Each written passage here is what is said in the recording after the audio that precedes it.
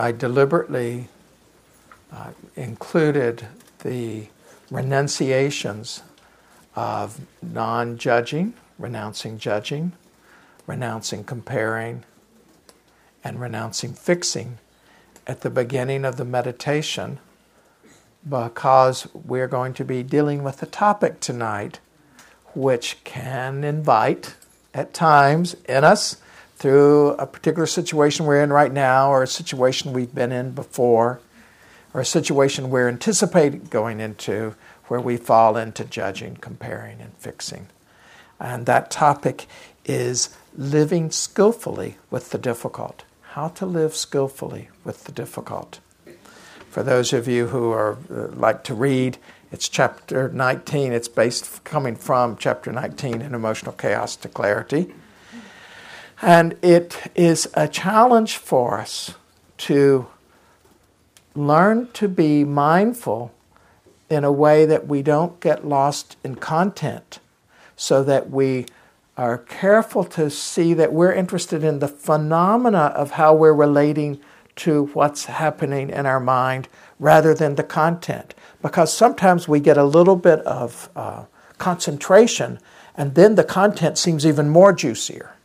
So if we're feeling sorry for ourselves, boy, we can really feel sorry for ourselves. If we're angry, we can really feel self-justified in our anger. Or if we're wanting something, it can seem so delicious because we're more present. So the initial experience is whatever the hindrance of mind that's coming up.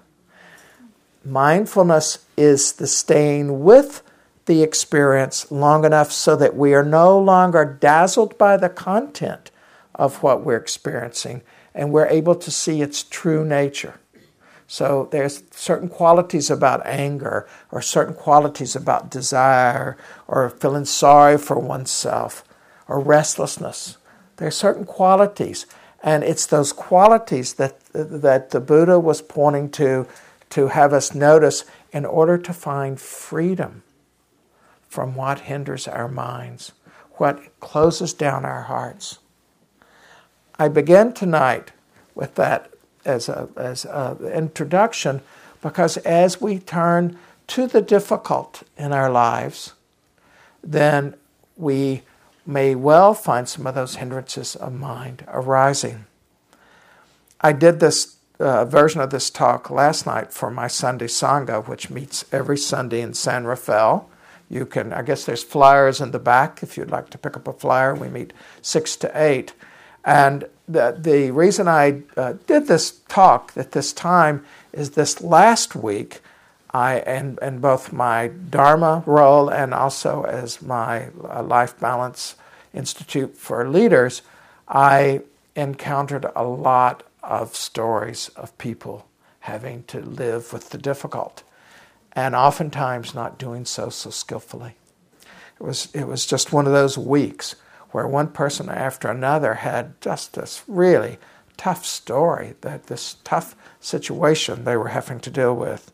To just give you some examples from just this one week, that one situation one area was in the medical area, where one person was dealing with this chronic stomach problem that was really starting to debilitate them in terms of life, and there was no end in sight. Another person was having, which I of course identified with because I have this difficulty, they were having a major problem with a knee. They had really injured their knee and they didn't know what they were going to do about it, and they were in acute pain. I just came from an orthopedic surgeon getting little shots in my knees before I got here tonight, so from the surgeon's office to you. And then another person was dealing with cancer, and just the beginning of that long journey that one undergoes when one is having to deal with cancer. And then another person was struggling in terms of a financial setback, and two other people were having work-related difficulties of real consequence. In one instance where it could easily be they would have to leave because of not getting along with their. They were number two, and this person was number two, and the number one person was going in a way they could not support, and so there are major difficulties. And then I also, in the same week, personal betrayals of various sorts. One person who felt as though they had really been betrayed, and another person who felt as though they had really made a mess out of their relationship and was totally caught in the guilt feelings around that. And it goes and it goes. So we all, at various times in our lives, are going to have to deal with that which is difficult. You come here to hear the Dharma, to sit in silence. The Dharma the Buddha taught is a Dharma that can be lived. What use is the Dharma if it's only for some future moment when you're going to be totally liberated? That was not the way the Buddha was teaching. He was a radical in his time. He was actually saying you don't have to depend on others to find liberation. You can find liberation for yourself, and it starts right now. In this moment, whether or not you fall into clinging, grasping, whether you get lost in greed, hatred, and delusion, or you don't, that you can develop this capacity of choice. And he laid out a path for doing that, for developing this capacity of choice. And so that the liberation can be a theoretical thing that we take a kind of Band-Aid comfort in, but we don't really let it liberate our lives, or we can choose to take the understandings that we have now and that we hear and start to really apply it in our lives. And where is a great place to apply it? When we're encountering the difficult. What happens to us when we encounter the difficult? So to begin that process, I have a question. We're not going to answer this out loud. We're going to each answer it for ourselves. And that question is, do you believe that you can live skillfully with a major difficulty? Do you believe that it's possible? Not that you absolutely know you can, but that it's possible that you might be able to. Is it possible? So just think for a moment about that.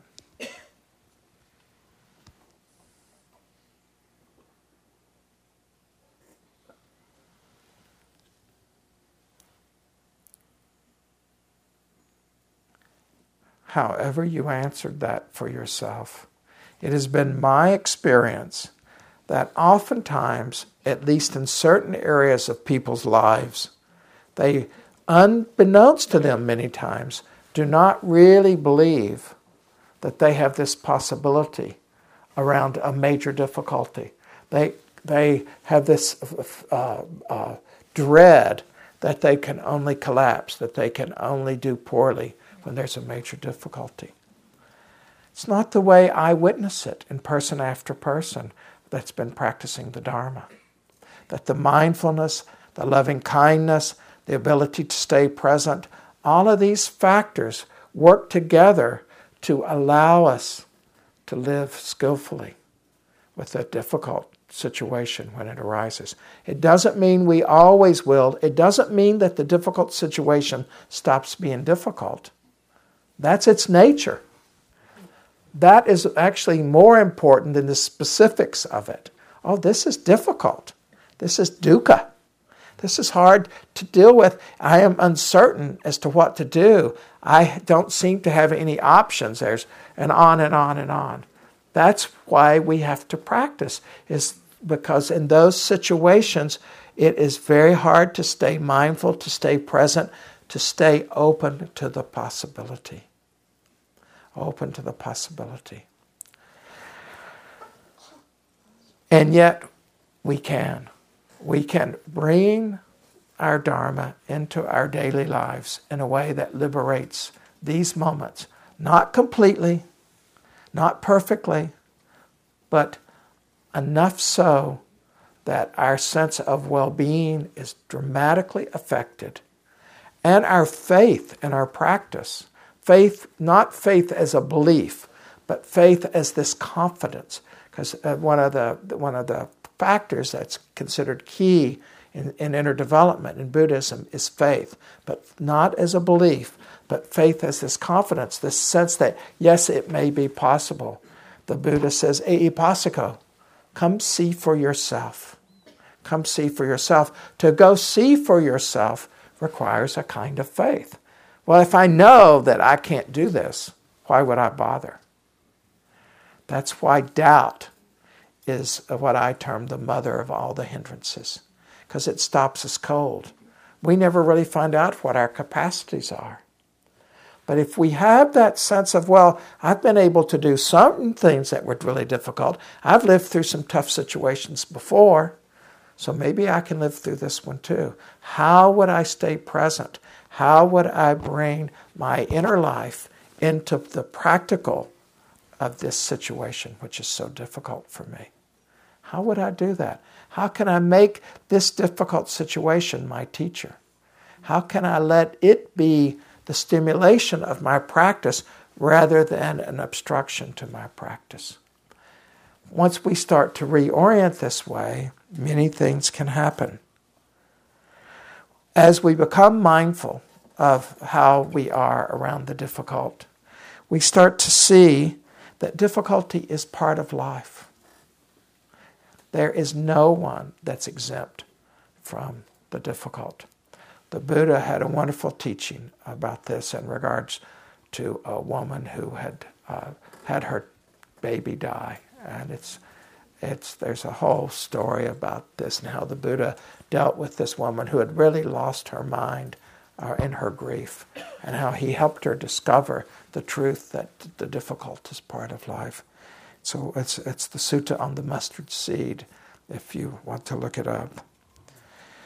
It's also true, as we come to be more mindful of the difficult, that we really see that making mistakes is part of life, an inevitable part of life.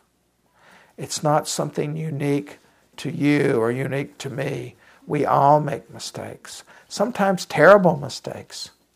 And so it's not the fact that mistakes are made that's the issue.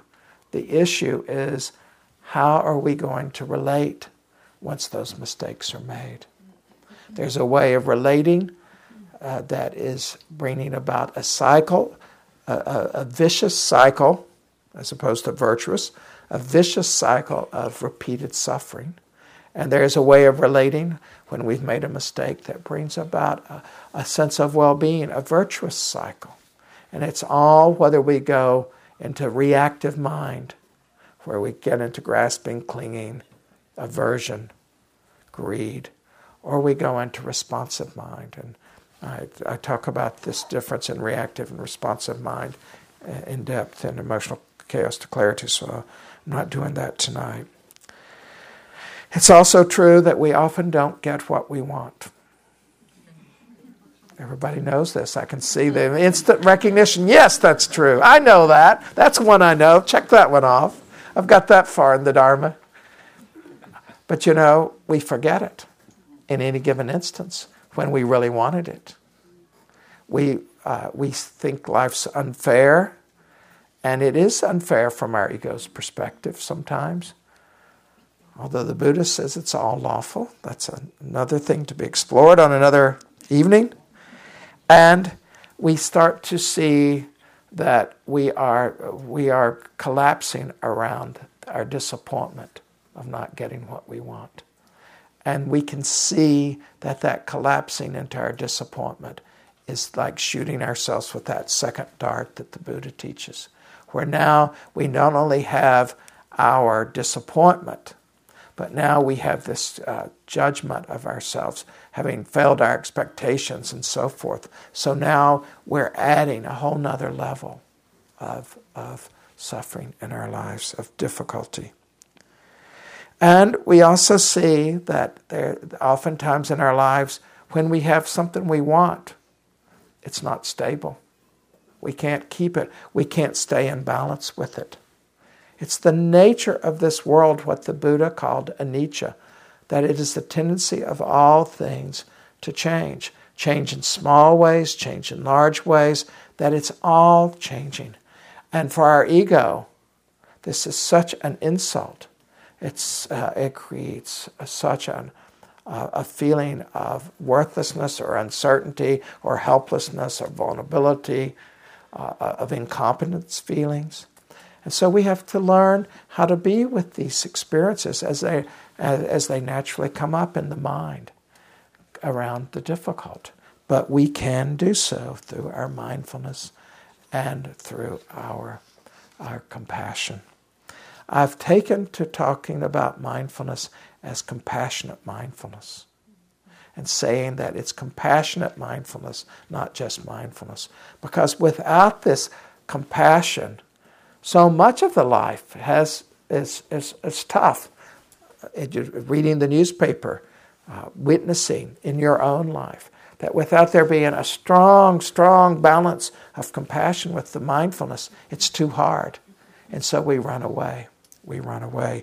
We won't stay with the difficulty in our own lives and the lives of our loved ones and the lives of our larger communities. And then there is the difficulty when we are the ones who have let down someone in some way, or else someone has let us down. What a difficult situation. Either way. And I can remember conversation about which is worse, to have someone let you down or for you to have let down someone else. I always voted on the side. I would much rather be let down than have let someone down. But some of my friends are the other way around, because they say, no, if I've let someone down, I can learn from that, and I would get better. But if someone's let me down, then I can't do anything about it, and I feel so helpless. And I go, oh no, that's not the way to look at that. And so the conversation goes. So this existence of the difficult is represented in the Buddha's First Noble Truth, which I talk about in Dancing with Life, that there is this dukkha in life, dukkha meaning uncertainty, this stress, this unease, this kind of disappointment, this not quite satisfactory, not having any lasting quality to it, and a way of arriving. One never quite arrives. There's always something that's either a little wrong or a lot wrong. And if this moment it feels just right, then we know we're going to lose this moment where it's just perfect. And so there's this dukkha, this existential dilemma to this realm. Not that all is suffering, but that there is this entwining of the dukkha as an experience from the individual's point of view or from a group point of view. This dukkha, this unsatisfactoriness, this unreliability. And so the difficult is a prime example of that. And how to live with the difficult then becomes a practice in working with the first, and I would say the second Noble Truths. So some signs of unskillful living with the difficult. These ways that show when we're having some trouble living with the difficult. And you can see if you relate to any of these. There can be a kind of rigidity in the body, where we feel this rigidity maybe all over our body or in one part of our body. There's a kind of feeling of rigidity that we're stuck with. That's our stress response. That's that fight, flight, or freeze syndrome happening. Those of you who know trauma work, that's happening around the difficult. We're in some way being traumatized by it, and it's showing up in the body. Or there could become quite a hardness to our mind, so that what we're touching around that, the mind's hard. It can't really penetrate what we're having to deal with, because the mind's so hard it can't. Everything's kind of at a distance. Or there's a feeling of a kind of hard edge to our experience, not even just in the area of difficulty, but it starts to seep out into other parts of our lives. And a very unpleasant experience, and starts to limit us. Or another unskillful way that many of us at times will relate to the difficult is that we will space out in some way. Just sort of space out. We're just not present. Sometimes we leave our bodies. Some people will describe that to me in some detail. But other times we're sort of there in our bodies, but our minds just aren't engaging. It's a natural response, and it may be in that moment the best we can do till we have new tools to do better. So we're not condemning any of these, but we're seeing the limitation of these kinds of reactions to the difficult. Or it may be that for you fall into a huge resentment towards the world, towards the immediate source of the difficult, towards God, towards nature, all of these different ways that we can resent and in that way. Or we can turn on ourselves. And we can turn on ourselves by a harsh inner speech, which is quite common around the difficult. And that harsh inner speech would not meet the Buddha's criteria for wise speech or right speech. Because he asked for speech that is kind and timely and true and useful. And so in that way, when we're practicing inner speech, as we become mindful of, well, this is harmful speech towards myself, we are encouraged to move beyond that.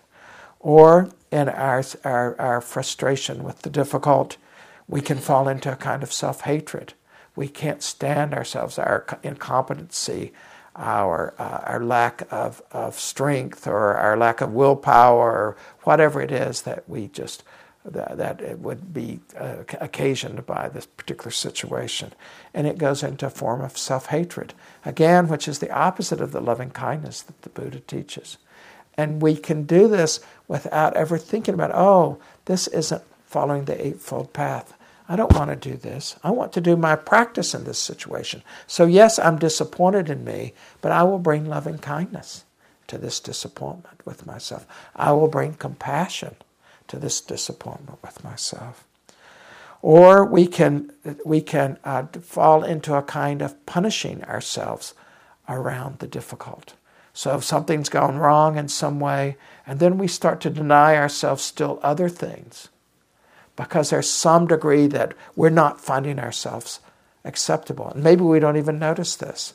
So I asked you when you started to sit tonight to make yourself comfortable. And I said, if you need to squirm around at the first to get comfortable, do so, because sitting is challenging enough without imposing another level on yourself of getting all uncomfortable and not moving in that discomfort. And so it is with punishing ourselves. I see people, they won't give themselves time out in nature, or they won't get some body work, or they won't go to a funny movie because they're so mad at themselves. They don't feel as though they deserve that. And I'll go, no, it's just the opposite. This is really what you need to do. And so we become our own tormentor around the difficult. And mindfulness can see that. And sometimes we discover that we are actually have this very subtle or not so subtle habit of hurting ourselves when we're caught in the tension of dealing with the difficult.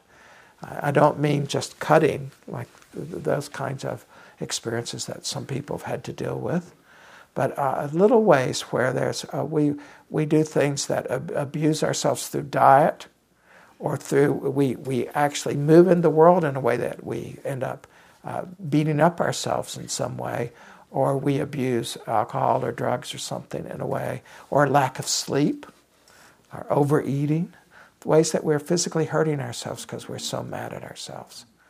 Mindfulness is such an antidote, compassionate mindfulness to these things. Or then there is the fact that our nervous system becomes really tense, and we're jumpy, we're restless, and our mind's always moving around in some way, and it's very prone to irritation. This is an unskillful response that's just happening. It's just natural. There's not any judging or comparing to it, but there's a kind of tenderness, bringing our wisdom, bringing our deepest intention as to how we wish to be to any human being. And you are not an exception in terms of every human being. What you intend to all human beings, the Buddha says over and over again, to include ourselves. So we're not an exception, and how easily we will make ourselves an exception to that. How easily. Or you may feel your energy collapse around a particular kind of difficulty. You may have a pattern of your energy collapsing around that particular kind of difficulty. Or you may go numb. It's quite a common thing. around the difficult, till there be a kind of numbness somewhere in the body, or some kind of numbness even around the emotional body.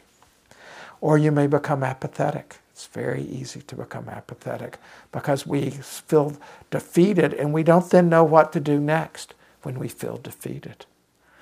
And from the Buddhist point of view, you just keep right on practicing. You've got to practice with something, so now you're practicing with the difficult. And it's no different than if you're practicing with a great, wonderful thing that's happened in your life.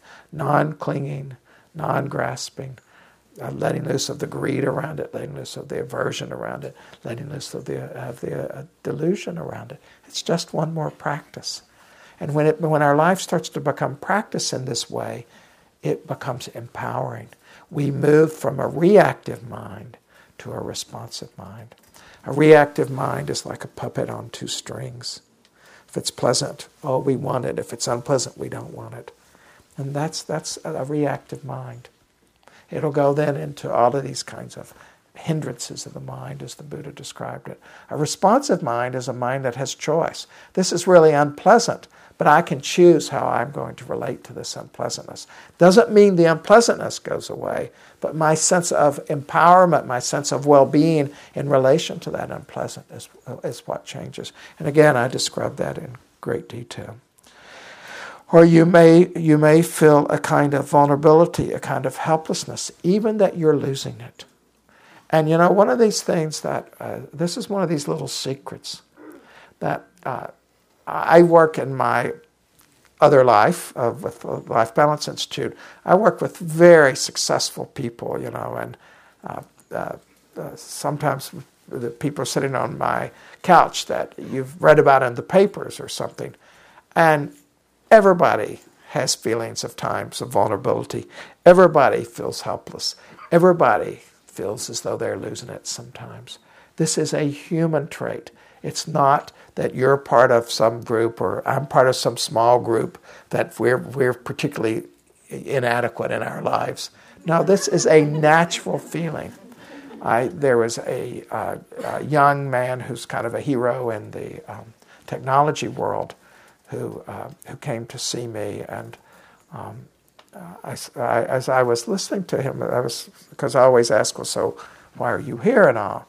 And he started talking, and I realized that this hero was this close to having a mental breakdown. This close, because the pressure of having to save the day one more time had gotten to him. And he was not sure he could save the day in this situation, and he couldn't face it. And in many ways, his thinking had this feeling of, I'd rather be dead than face this. It was a very serious situation, in which I immediately, in that very time, involved a therapist that I had him go see the next day, because I was very concerned. And this is an extreme example, but I give it because a lot of times we can feel as though we're losing it, and we can't stay mindful of that. So we can't be tender towards ourselves because we jump into some sort of overcompensation the other way. We go turn on the television set and start clicking, or we go to the internet, or we go pick a fight with our significant other because we're so afraid. We don't trust our practice enough to, oh, wow, feeling like I'm losing it feels like this. This uncertainty that I'm going to hold this together feels like this. And we don't think, oh, this is a lot of suffering. And we start to do our metta practice. But we can. We can remember all of this. Mindfulness has this sati. Sati is the Pali word for mindfulness. It has this remembering quality to it. Its root is in this word remembering. What are we remembering? From my point of view, we're remembering our intention to meet this moment in a certain way. Again, I described this at length in Emotional Chaos to Clarity. We're remembering our intention to practice, remembering to be mindful, remembering to be loving kindness. I call that intention, this intentionality, to live an intentional life. In the Dharma, walking the path, we're living an intentional life, the path of being present with certain qualities, regardless of conditions. And this is the alchemy that changes us over time. We become liberated, we become of capacity that we didn't know we had. So just, again, let's pause for a moment, come back into your body, and just think in terms of yourself. Which of these patterns maybe that you tend to have? So we'll just pause for a moment.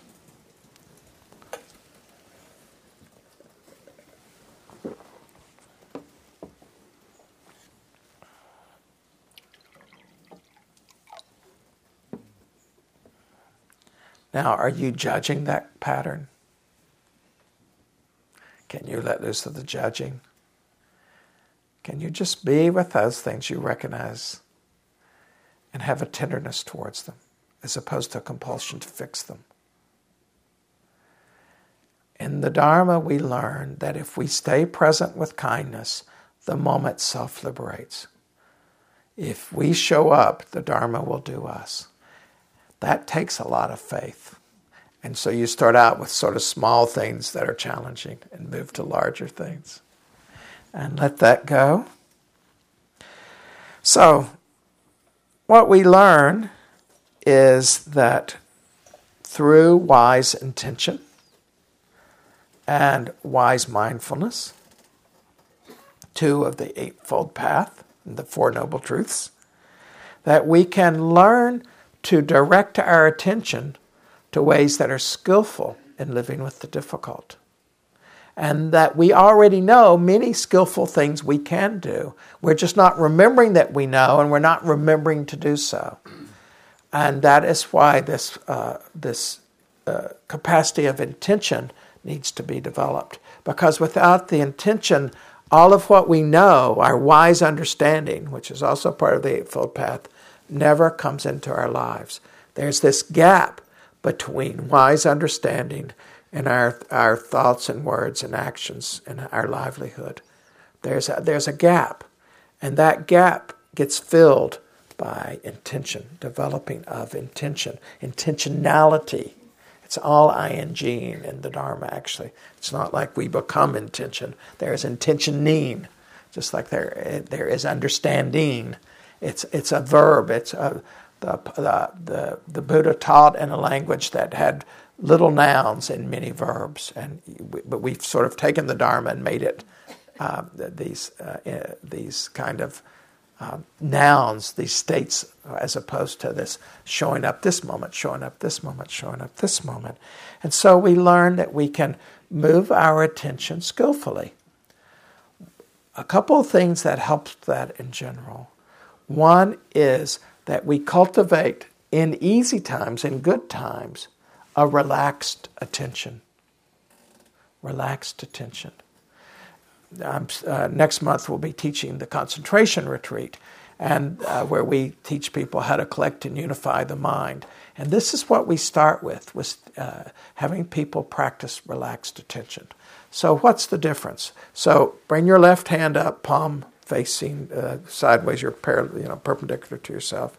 And now take your right palm and start to push into the left palm. Really push, don't hurt yourself, but you push with some strength. You don't learn very much from that, and you're going to get tired fast, right? And there's going to be a lot of stress. Let that go. Now, people oftentimes will think that the alternative to that is to either stay away, bring your hand back up, you stay away, or you just lightly touch. You just lightly touch your hand. But see how hard it is. So you're just barely touching. You can't stay touching.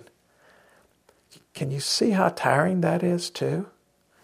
And yet that's often how we relate in our mind to our experience. So there you are. You've just gotten this difficult diagnosis back. You've just gotten heard this news about your daughter or your son. And it's difficult. It's difficult. It's difficult. Or about the world, what's happening, pick the country. What's happening in the world, And it's difficult. So we either get real indignant and we want to push at it and our system gets hard, or we pull away completely, or we just hover because we can't really bear it. Now bring your hand back up, and now just rest the palms very gently together in the Namaste position. Now notice how easy this is, how supportive, and notice that you can feel all of these things about your left palm and left fingers. You can feel. And you can even feel the right hand. This is the value of relaxed attention. It allows us to soften into our experience. When we soften into our experience, then we can remember how we intend to relate to any condition, to any experience. If we go hard, we also go blank. We forget. We get dumb.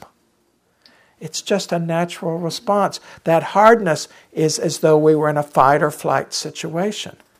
But we're not on the savannah in Africa like our forefathers. We're in this ongoing, it's there 24/7, that the medical diagnosis doesn't go away. It's not some animal that's confronting us that we either want to run away from or kill and eat. It's not that kind of a situation, and yet we haven't necessarily developed this capacity of relaxed attention that can soften into. This is the way to use the mindfulness and intention to deal with the difficult. In doing this, it certainly helps to have developed the habit of awareness of the body, as I've said at the break. And I really hope that you will explore that for yourself. Everybody's got their own version of that. There's not one version. You can not like your body, you can not like being in the body and all of this, and still develop this. So just as you are with all of your attitude, you can still develop this strong relationship where you have access to body awareness as a way to ground. And it will pay off in spades, to use a bridge term, in your times of difficulty. And also learning to be aware of emotions. So you're just aware of the emotion you're feeling right now. You're not doing anything about it. Oh, I'm a little irritated. Okay, so you're a little irritated. Oh, I'm a little anxious. You're just noticing this. You're not constantly looking. You're not like the cat waiting to pounce at the mouse hole, because that's not relaxed attention. It's much more a sense of, oh, look at this. Here's irritation. Oh, here's excitement. I'm feeling pretty good in this moment. And you start to feel the ever-changing flow of it, and it gives you a sense of being in relationship to your own emotional body. And if we don't have this relationship with our emotional body, when the difficulty arises, then we're really, struggling, because there's these strong emotions, and we're not used to dealing with even regular emotions with awareness, with an intentionality. So it becomes incumbent on us to learn this as best we can. And then to always be interested around the difficult. What is our pattern? Do we have a top 10 tunes? What's our number one pattern we like when we run into the difficult? It might be blame, it might be tuning out, all of those things I mentioned. But what is that? And what is the old stories, or the old story that comes up when something difficult comes up in our life? It's always been like this for me. My family's cursed, whatever it is. It's just, I'm always the one it's always going to happen to me. Whatever that story is. And to recognize how that story is limiting us before we ever get started. Or to notice in the same way that how we are taking birth in this difficulty. So yes, this is really difficult. But there's all of these other things in our life that are quite wonderful. And we forget. We forget that we have the joy of being mobile, that our legs work, if our legs do work, that we can be in nature, if we are able to be in nature, and on, that our minds work. And so we get all out of balance in relation to the difficult because of this tendency to over-identify, to cling, to grasp. We are hardwired in the mind, in the brain, hardwired in the brain to center on the difficult, to make all of our focus on the difficult. Because biologically, from where we started, that was what was needed to take care of ourselves and to thrive. But in this continuity of the difficult that modern life has in it, that is not such a well-balanced thing. And so when we see what the Buddha refers to as grasping, as taking birth in the difficult, I am this cancer person. I am this person who's broke. as opposed to seeing it as a condition in which this awareness is having to be with. When we take birth, we get defined by a condition. And then we're falling into reactive mind. When we don't take birth in that situation, we are only characterized, not defined, but characterized by that same difficult situation. We haven't taken birth. And we're not in the reactive mind, we're in the responsive mind. The sense of well-being, even if there's nothing externally we can do about a situation, the way we relate is night and day. This the Buddha taught over and over again in terms of clinging and non-clinging. Over and over. Grasping and non-grasping. Greed and non-greed. And we see this as true for ourselves right now in our daily lives. We don't have to be sitting on retreat on the cushion. It's wonderful if we get to do that. Wonderful, great things will happen over time doing that. But so can that occur in our daily lives. And therefore, the very thing that is what at first appears to be a hindrance in our life, if applied in a certain way, becomes a means of liberation. The difficult is both an obstacle and a means of liberation simultaneously. Not an easy teacher, but nonetheless a teacher. Another thing we can do is we can look at the language we use around the difficulty, the inner language we use, and the outer language we use. Do we use victim language? Do we use blaming language? Do we use helpless language? Language shapes us in so many ways. So be interested, be mindful of language in this way. And then we can learn to reframe our experience according to our aspirations of living from the inner to the outer, rather than to have the outer define us. We move from the inner to the outer. We move from our practice to life, rather than letting conditions in our life inhibit or imprison our practice, inhibit or imprison our own sense of well-being. And so there starts to be this movement in relation to the difficult that we can start to do. I'm not. I stop at 5 after 9, 15 after. So, okay, I'll do a few more moments here then on the. There's one area of difficulty that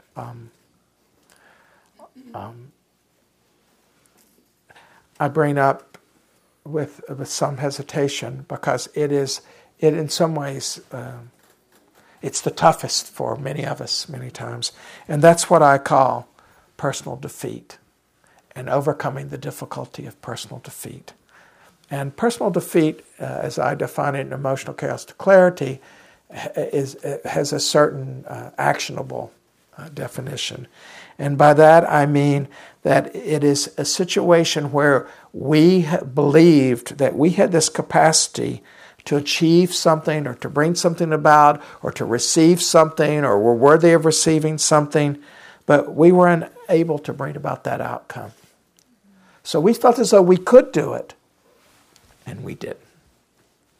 You know, if it's beyond our capacity, it's a different kind of thing. If it happens to us, if everybody gets laid off at work, that's not a personal defeat. But if we didn't get chosen, it can feel like a personal defeat.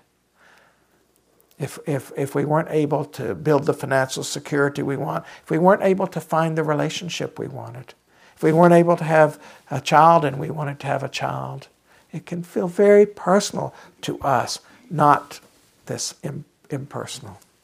And yet, in every personal, there is at the root an impersonal. And there's 4 kinds of personal defeat that I talk about when I'm teaching this material. The first is a personal defeat in relation to the external world. We wanted to accomplish something, and we didn't. It could be that we failed, or we never got the opportunity, or we weren't recognized in some way. We failed. That can either define our lives or not define our lives. We have that capacity of choice. But if we don't recognize it, we can take birth, I am the person who failed. And there may have been all these other ways we succeeded, but I am this person. And we can spend years in that. I describe many people going through this in the book. We can also fail in terms of our inner experience. So first, the kind of personal defeat was external. And then this is failing ourselves. And it can really feel like a personal defeat. We may not have felt as though we stayed true to ourselves. And so in some situation, we acted in a way where we weren't being true to ourselves. And it really gets us. We can't get over it. We lay ourselves on and on because of that. And we don't recognize that the pain of it alone was enough. We don't need to punish ourselves anymore. And it certainly doesn't define us. In that moment, we failed. But that doesn't mean that who is present now would do that same thing. And so we're developing our capacity, and the emphasis is on developing the capacity, not on the fact that we failed ourselves. Or the other kind of failing ourselves is that we failed to live up to our own dreams of what we would do. We never stepped up to the plate and swung the bat. We never said, I'd like to do that. We never tried to learn the language or to learn the piano or whatever it is. And this sense of failure can be running around in there, and we've never treated it with compassion in this way. It's different than this failure to failing ourselves in this way of failing our dreams. It's not that we had to make choices in our life. When I was a freshman in college, I, for a very short period of time, studied the stand-up bass. And I really wanted to do that. What I really wanted to do was play jazz. But I couldn't do everything. I was having to pay my way through college, and I was in a band, and I had a lot of different things to do. And I couldn't give myself that chance. I had to make a choice. I don't consider that a personal defeat in that same way. I just had to make a choice. As it turned out, as a musician in general, I wasn't that good. And that felt like a personal defeat of a kind, right? But then as one lets loose of that, okay, so you're not good at something. You're not good at something. I took my swing at the bat in that way, and I wasn't good at it. And it's okay. People have such trouble accepting this, but you may have taken your best swing at finding your true love, and it didn't happen. And that's okay. And then this, I don't know if you remember this old song about love the one you're with. It turns out that if you stop mourning that true love you didn't have, you can actually find all of this love for another partner, but also in these other facets of your life. But if you take birth in this, I didn't, I couldn't, then you deny yourself this. There's no kindness in that. There's no intention of growth, of well-being, of letting the heart be open. And we learn in the Dharma to open the heart, that our fear, our greed, our aversion, our uncertainty, it closes the heart. But as we learn to be with it, with this intentionality and this mindfulness, the heart opens. The mind can be more spacious. In a very practical way, I am not a sentimental person about these things. I am very practical. I came from a very practical, needy background. To survival was based on practicality, and I spent all the years not as a Dharma bum, but as actually a leader in the world. So I'm very practical oriented. And my draw to the Dharma, which has been there all my adult life, this draw to the inner life, is in a practical way that of practically finding freedom. Practically finding freedom. So then the third kind of failure is failure in relationship. Personal failure is failure in relation to another person. And boy, does that hurt, when we failed another person in some way. May have been our son or our daughter, may have been a good friend. We weren't there when they were having a difficult time, or we didn't stand up for them when the crowd turned against them, and we weren't there to stand up for them. Or it may be our lover, that we failed our lover in some way, or our parent, or just another person. And to recognize this as a natural phenomena. We're not special when this happens to us. It's ordinary. It's part of life. It is this dukkha. And there is a path to dealing with dukkha so that we don't get stuck in it. And then the fourth kind of personal failure is again, there's other ways you could divide all this, but in my practical way of working with people, I've found most helpful, is failure in relation to an organization or a group. That organization or group may be your family of origin, or it may be your own family that you gave birth to, and it didn't work out, and you had a personal failure. And maybe it feels like it was your fault, or maybe it feels like it was the other person's fault, your spouse's fault, or whatever it may be. But there's a sense of personal failure in it. Again, this is part of life. It's not separate. It is not something that would isolate us insofar as we say, no, I will not be isolated by this. I am part of the human family, and humans make these kinds of mistakes. What am I going to do with this? What am I going to learn from it? And what way will I bring more love into this moment and the future moments?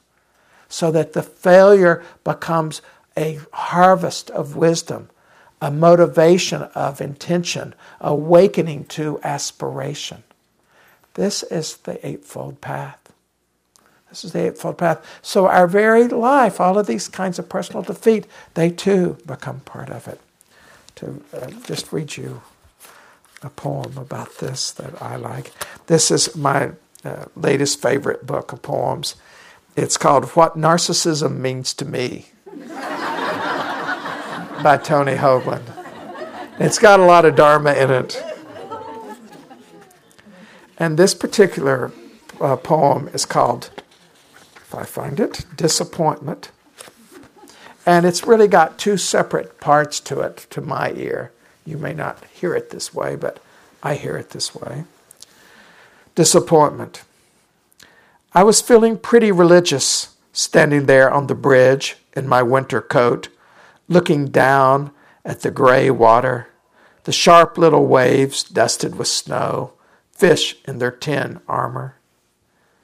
That's what I like about disappointment, the way it slows you down, when the querulous, insistent chatter of desire goes dead calm, and the minor roadside flowers pronounce their quiet colors, and the red dirt of the hillside glows. Isn't that beautiful? The way it slows you down when the querulous, insistent chatter of desire goes dead calm. You know what it's like when you have a personal defeat. It sort of stops you when there's a big disappointment, when it's difficult. And the minor roadside flowers pronounce their quiet colors. When we really accept our defeat in this way, it opens us up for a moment. We're temporarily freed. Sometimes, if we're, oh, wow. Because I'm not about grasping. I've gotten so defeated in my grasping that I can't be grasping for anything in this moment. So if we really let loose, if we kind of accept this kind of surrender, we're actually more present, more alive. And this is true when things are really scary. As we learn to move our attention, you can be so afraid. And then as you move your attention around, yes, there's that fear, but in the foreground is all of these wonderful things. And then here comes the fear into the foreground again, and back and forth. Continuing. She played the flute, he played the fiddle, and the moon came up over the barn. Then he didn't get the job, or her father died before she told him that one most important thing, and everything got still. It was February or October. It was July. I remember it so clear. You don't have to pursue anything ever again. It's over. You're free. You're unemployed. You're not caught in the grasping. You're not working at getting somewhere. Something has knocked you so far back that you can't, for this moment, be caught in the wanting. Use it as a moment of awakening. Wake up. Look around in the midst of the difficult. See what you can see that you would not ordinarily see. See what you can appreciate that you would not ordinarily appreciate.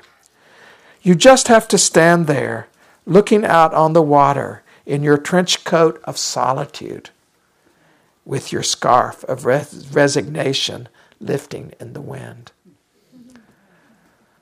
We fall into this moment in which we are so isolated by the difficult. We're in this trench coat of solitude, and we have this scarf of resignation around our neck. Oh, defeat. Wake up. See what that feels like. The difficult feels like this. Personal defeat feels like this. What else is available?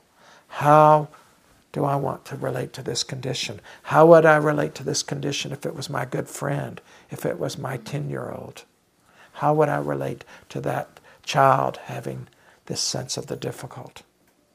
Would I not be there with love, with attention?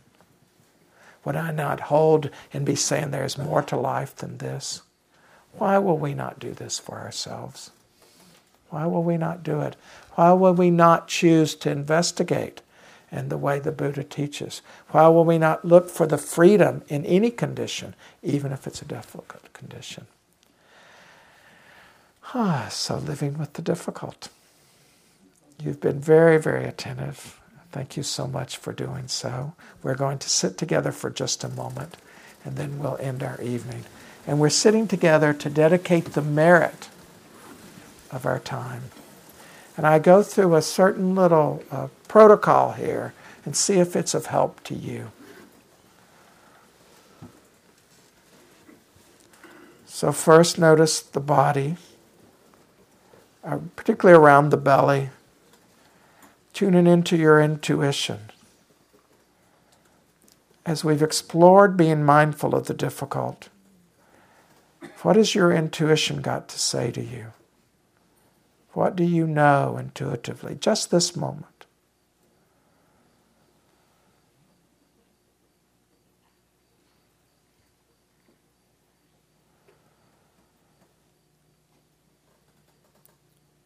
Shift attention to the heart space. Emotionally, what do you feel? What does your heart want to tell you? What does your heart know about the difficult? What does your heart need in terms of the difficulty in your life right now?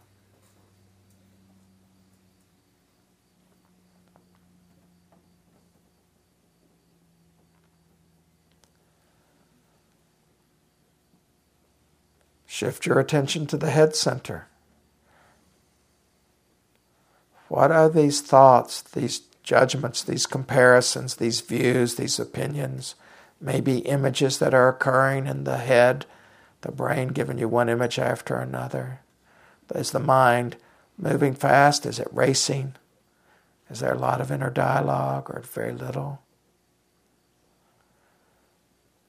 Is there a practical thing? Oh, his saying this says to me I need to do X or Y. The intuitive knowing, the heart's knowing, the head center knowing.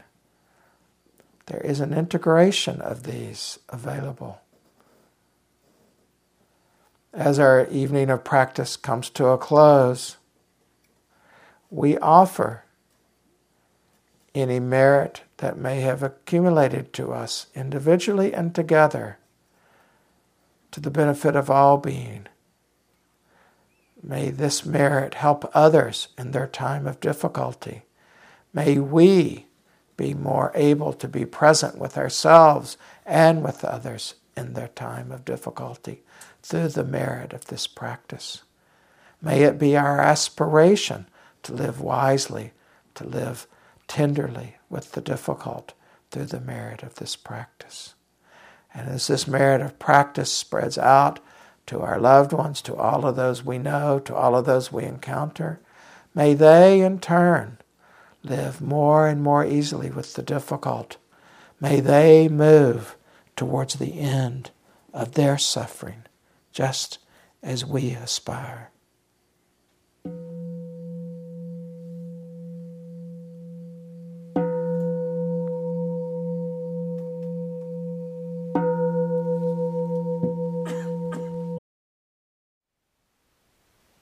Thank you for listening. To learn how you can support the teachers and Dharma Seed, please visit dharmaseed.org/donate.